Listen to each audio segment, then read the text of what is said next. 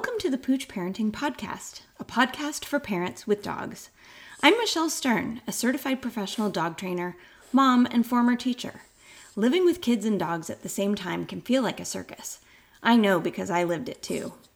Join us as we interview a variety of experts and parents to discuss topics that will make parenting with dogs easier, safer, and less chaotic, all so you can love living with your dog again. I'll always keep it real, which might even mean that you hear the messiness of life in the background on occasion, but at least you know you're not alone. Hi, Rose. I'm so glad you're here talking with me today. Oh, thanks for having me, Michelle. So Rose is a parenting coach, and I thought that she would be a perfect person to address some of the questions that I've been getting lately from our audience. And a lot of those have to do with parenting guilt. Now, you may be wondering what that has to do with dogs and kids, but of course, any parent who's in the trenches understands that parenting kids and dogs at the same time can be totally overwhelming. If you're bringing home a new baby, you may have all kinds of feelings because your dog, who is your first baby, is now possibly neglected, or you think they're neglected.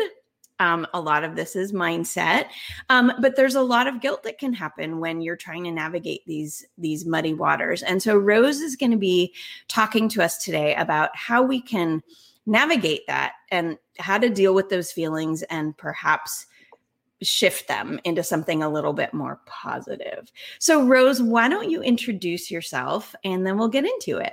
Mm-hmm. Yeah. So like you said, I'm a parenting coach. I'm an authorized language of listening parenting coach, to be more specific. And the way that I got into it was, basically I had a difficult childhood. I was raised by a couple of parents who have some mental illness, unfortunately. So I knew that I wanted things to be different for my kids.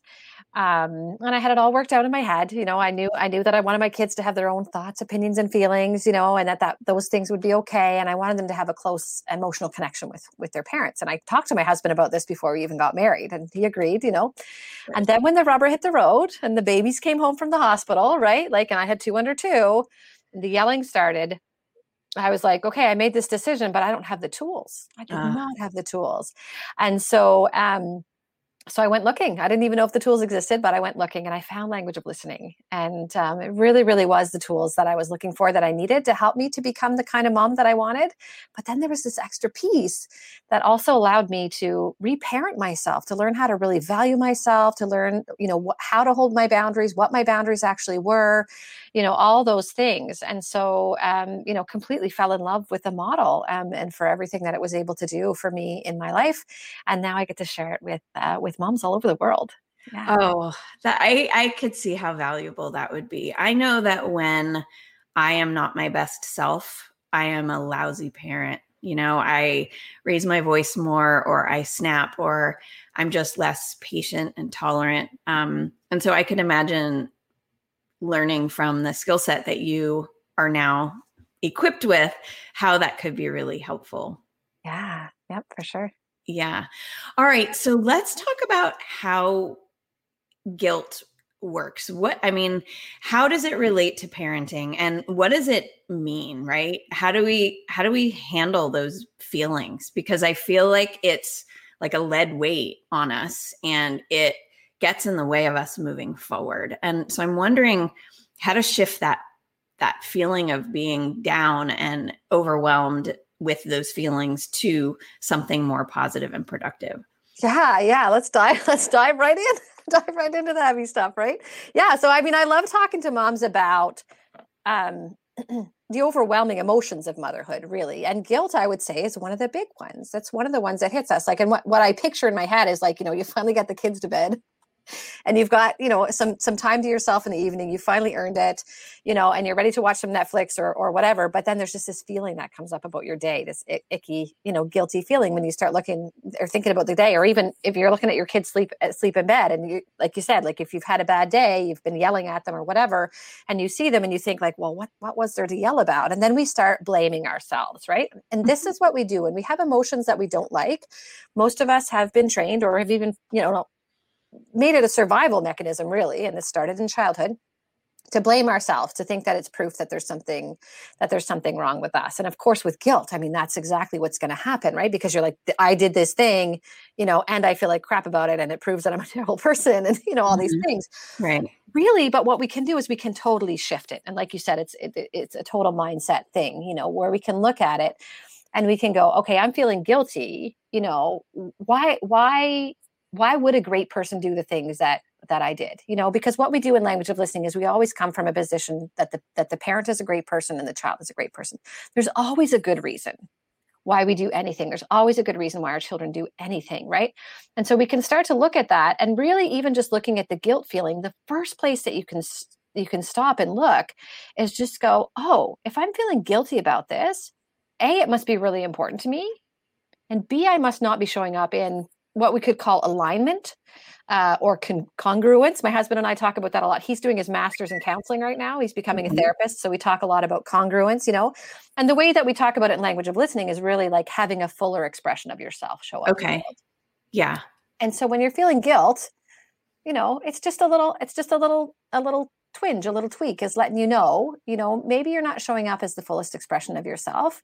And, it's probably a really good thing that you don't like that thing that you did that you're feeling guilty about, right? Because that's who you are, is actually your preference about the action. It's not that you did the thing. Like, let's talk about like yelling at your kids, for example, right? Mm-hmm. Like yelling is simply, you're feeling powerless. You're meeting your need for power by yelling. You don't like that you yelled. And it's not the yelling that shows who you are. It's the fact that you didn't like the yelling. Okay? Because there's times when you'd feel proud of yelling, actually, right? Like if your kid was running out in the street and you yelled at them and they got the heck out of the way before they got hit by a car, you'd be like, I'm so glad I yelled at them. Yeah. Right? Or if somebody was trying to steal your kid, you'd be so proud of yourself for yelling at that moment, or hitting somebody, or whatever things that we normally are not okay with, right? There are times when we're okay with doing these things. So the times that you do it and you're not okay with it, it's the not okay that shows who you are. Okay. Not the action itself, right? And so you can just sit back and go, okay, I've done something that I didn't like. Must be something else that I can do. Because also to kind of reel it back a bit, and we'll talk about the yelling again. What I said was, yelling is you meeting your need for power. Needs just got to get met by human beings, and all needs are healthy, or the needs that we talk about in language of listening: experience, connection, and power. Those are the three needs we focus on. Meeting your need for power is just all about feeling capable in the world. Mm-hmm. We yell a lot at our kids when we're feeling kind of incapable, when we feel powerless. It's just a normal human. Or at the dog. Or at the dog. There's a lot of, I feel like parents who are tired and who feel like their attention is divided into too many pieces snap at somebody. So they either snap because the toddler is getting into trouble or the dog is getting into trouble. And then we wonder if we're not being adequate with being present to prevent those, what we perceive to be negative behaviors in the first place.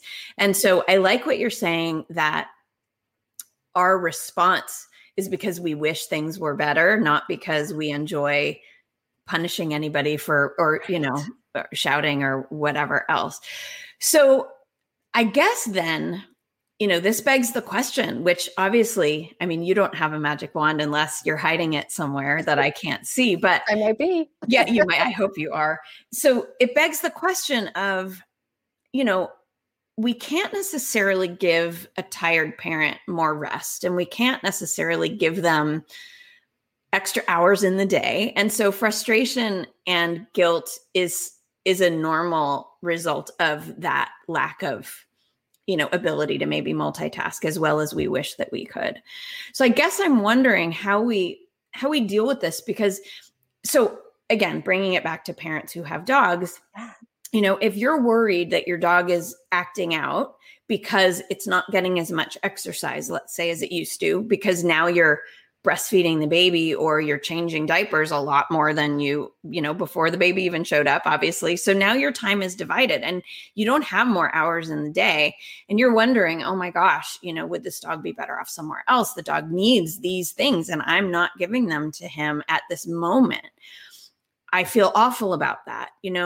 What would you advise that parent to help her feel slightly more empowered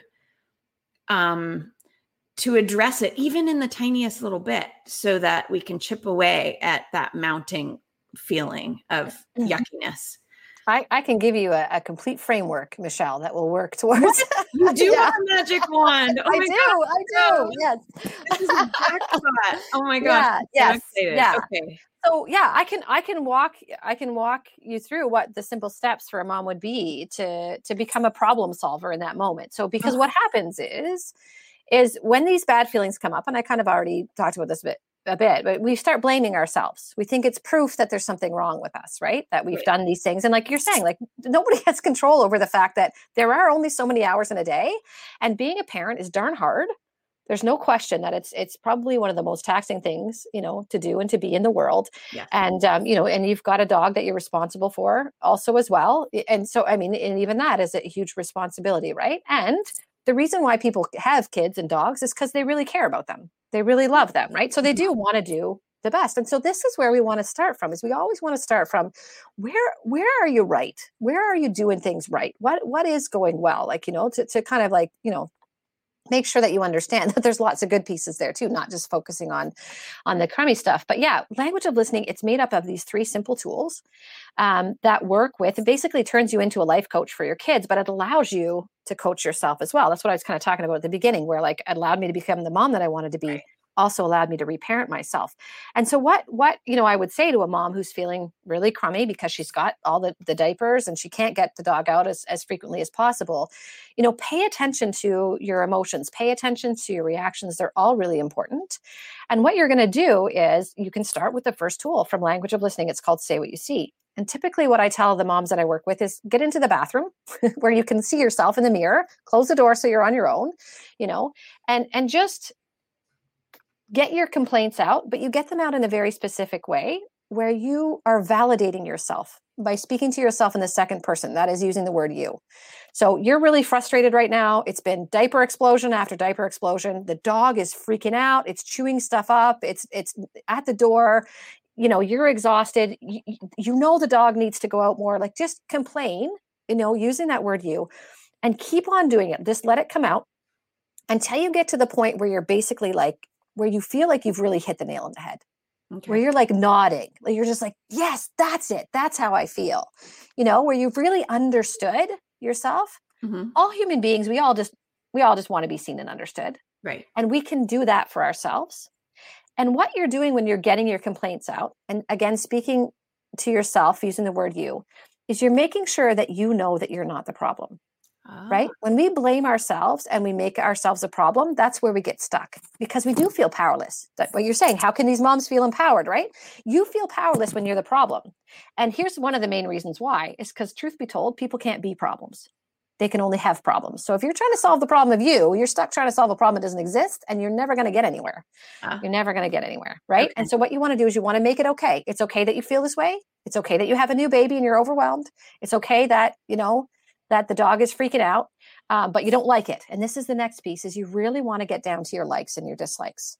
Those are the very simple way to figure out what your boundaries are and to figure out what you want. Okay. So you hate it. You hate that the dog's doing this. You hate that you're feeling overwhelmed. You hate it. Like, it's got to be okay that you like the things that you like and that you dislike the things that you don't like. And this is, again, leading you to what is the real problem? What is the absolute real problem? So again, when you get yourself heard and seen and you're nodding, you hit the nail on the head, you really know what it is, that's really bothering you, then you want to move into wishes. And you're going to still keep on talking to yourself in that second person and just say, you really wish that. You really wish that your mom would come over every day for an hour so that you could walk the dog and just have a break from the baby and get outside and get some exercise and take the dog with you. Or you really wish, whatever it is that you wish. Now, we don't talk about wants per se, because really what we're going towards is what you want, but we don't talk about the wants because we get stuck with the wants. We won't even let ourselves see the wants that we think that we can't have. So maybe there's no way mom can come over every day to walk the dog, but maybe it's going to open your mind to think, well, there's that neighbor down the street, or, like it's to make it again, still okay that you want what you want and that you're wishing for what you wish for, because the wishes really open up your possibilities and they really start to give you an understanding of like what's going on in your mind. And again, making you right, making all these things okay, because it's your reality. Mm-hmm. And if your reality is not okay, And if you're not okay, again, you can't get to the real problem and get it solved. You just get stuck there in those icky feelings and you're feeling powerless, right? And so the next step that you take with the wishes, after the wishes, is you go into the next tool of language of listening, which is called strengths.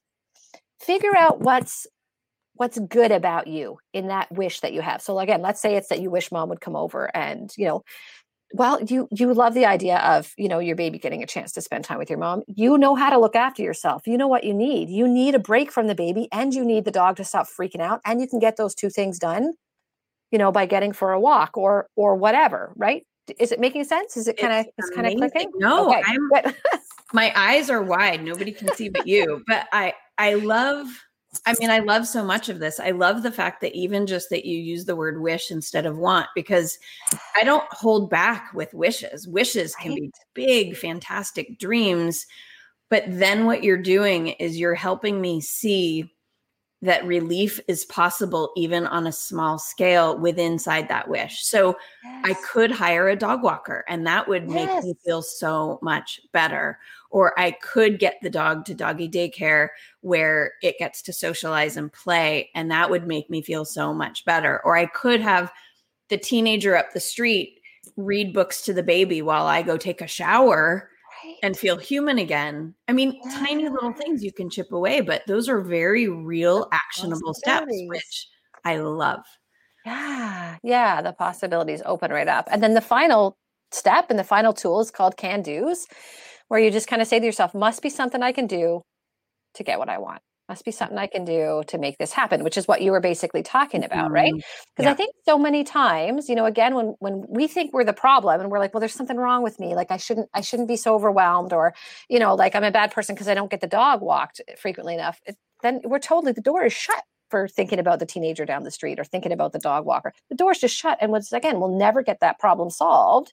Right. But again, when we open up the possibilities, and the way I kind of talk about possibilities is I think so many times as humans, we think of ourselves as a train, like in a train tunnel. I'm a train and there's forward and maybe if I can get the train stopped, I might be able to back it up, but there's only those two directions I can go. And mostly I'm just going forward. Truth is we're helicopters. Truth is we're not in a tunnel. Truth is we can go forward, backwards, left, right, up, down, diagonal. We could probably do flip or something. I don't know. Do helicopters flip? Probably not. It's not. I don't know. But anyways. They scare me. But see, there's all these possibilities that we blame ourselves. We shut the door to all those possibilities and they're just not there. And then there's no empowerment, right? The empowerment goes right out the door with those things, but we can be empowered when it must be something I can do. Well, you say must be something you can do. I love the shift away from putting the responsibility solely on you and I'm not good enough to there is relief available and I just have to think about how to get it. I love that. And I like that you just gave a very systematic outline of how to do that. I think that's really, it feels very empowering even just to hear it to me, because I think it's really easy to just feel stuck and then feel like wallow, this pit of despair type of thing. Exactly. Yeah. It's so doable. It's 3 simple steps. I'll say them again. Say what you see first, get to the mirror, say what you see back to yourself. So whatever's going on, get your complaints out and include your wishes in that. Get to the point where you're like, these are all the things I wish, and then you move into strengths. What's good about the fact you wish those things? Because then you can feel really good about going after them. And you also get a little bit of, I'm a pretty okay person. You can feel good about yourself. And then that last piece is can do's, must be something I can do. Must be something I can do to go after these things and get them. Okay, I wrote those 3 steps down. That's good. I'm going to put those 3 steps in the show notes. Of course, they'll need to listen because you explain it so well. I'm just going to put 3 little bullet points as a little reminder for people. Great. This is really remarkable. I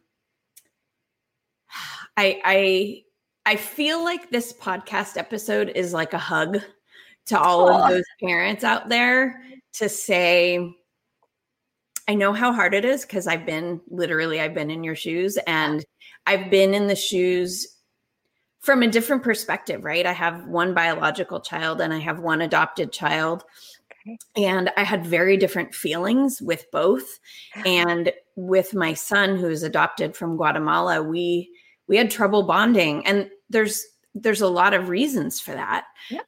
And I felt really, really bad about it. because I feel like I could bond, like you could hand me your baby and I could bond with your baby. You can hand me a puppy. I could bond with that. I feel like I bond with lots of creatures and it comes easily to me. And yet with my own child, there was something going on that made it really difficult. And, at the end of the day, we learned that there were some developmental challenges that were preventing some of that, that back and forth, because bonding is not just a one-way street. And so, over time, more information became available that explained, because you don't know what you don't know. So, I was just feeling frustrated and why can't I bond? This is my child and I don't feel the same. And so I had a lot of guilt around, feelings about these two kids. And then of course there was the dog who I wasn't really meeting his needs because I was so busy wallowing in the fact that I, wasn't being the best parent that I thought I should be. And that it's not a one size fits all type of situation, right? That circumstances change and that those circumstances can change for a million different reasons. It could be your hormones. It could be chemicals, in your brain, postpartum depression, postpartum anxiety. I feel like something like that does exist with adopted families, although I don't know if it's specifically a real thing or not, but it does.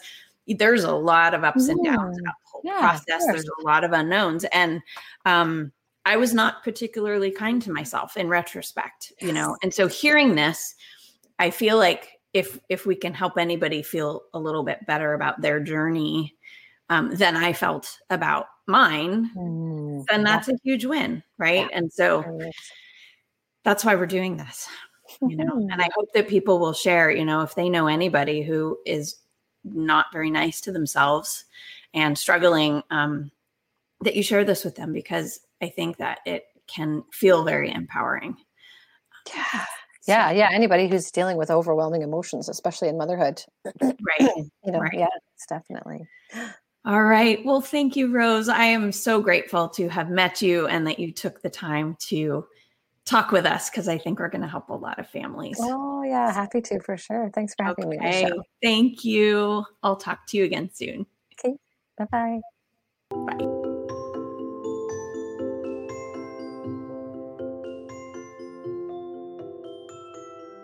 If you haven't already, please subscribe to the Pooch Parenting Podcast on iTunes or on the podcast app of your choice. If you're looking for ongoing support for your family with dogs, be sure to get on the waiting list for my Thriving Parents with Kids and Dogs membership at www.safekidsanddogs.com. And don't forget to follow Pooch Parenting on Instagram or Facebook. Thanks for listening.